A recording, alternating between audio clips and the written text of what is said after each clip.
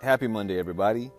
Today we're going to talk a little bit about the two types of learning, shallow versus deep, and my caution to beware of one of them.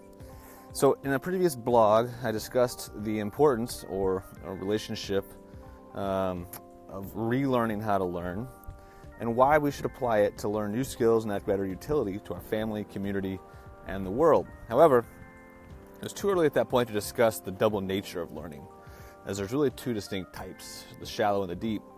One has the foundation to make you an effective learner and teammate, and the other can make you dangerous. The topic reminds me of a quote by Charles Darwin. There's two ways that a human can feel confident. One is knowledge, and the other is ignorance. And that's precisely what happens with shallow learning. It follows this general outline. We find a topic or a skill we want to learn. We approach it with hesitancy because we're overwhelmed with how much we must learn. We're humble beginners at this point. Then we begin absorbing great amounts of info and we work to apply it in everyday life.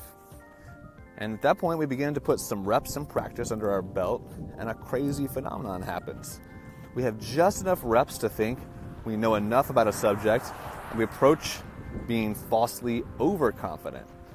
Shortly thereafter, we begin hitting an initial roadblock, and we begin to make some mistakes. And it's at this point we realize how little we actually really know, and we must dive deeper into the craft. And that shift is where the true magic happens. That is where we begin to truly do the deep work. When we embark on learning something new, we must be prepared to keep our beginner's hat on as long as possible and not be lulled into a false sense of confidence. Basic knowledge is just the beginning. Mastering the basics of any skill or craft is a journey that can take a lifetime.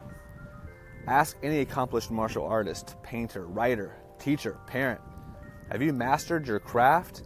I would expect to hear a chuckle, see a gleam in their eye, and hear a response resembling, not even close.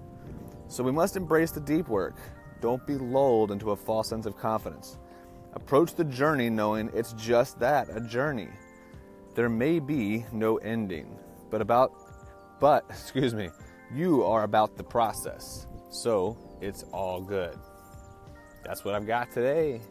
I know I'll be back this week with more. Hope you guys stay tuned. Thanks so much.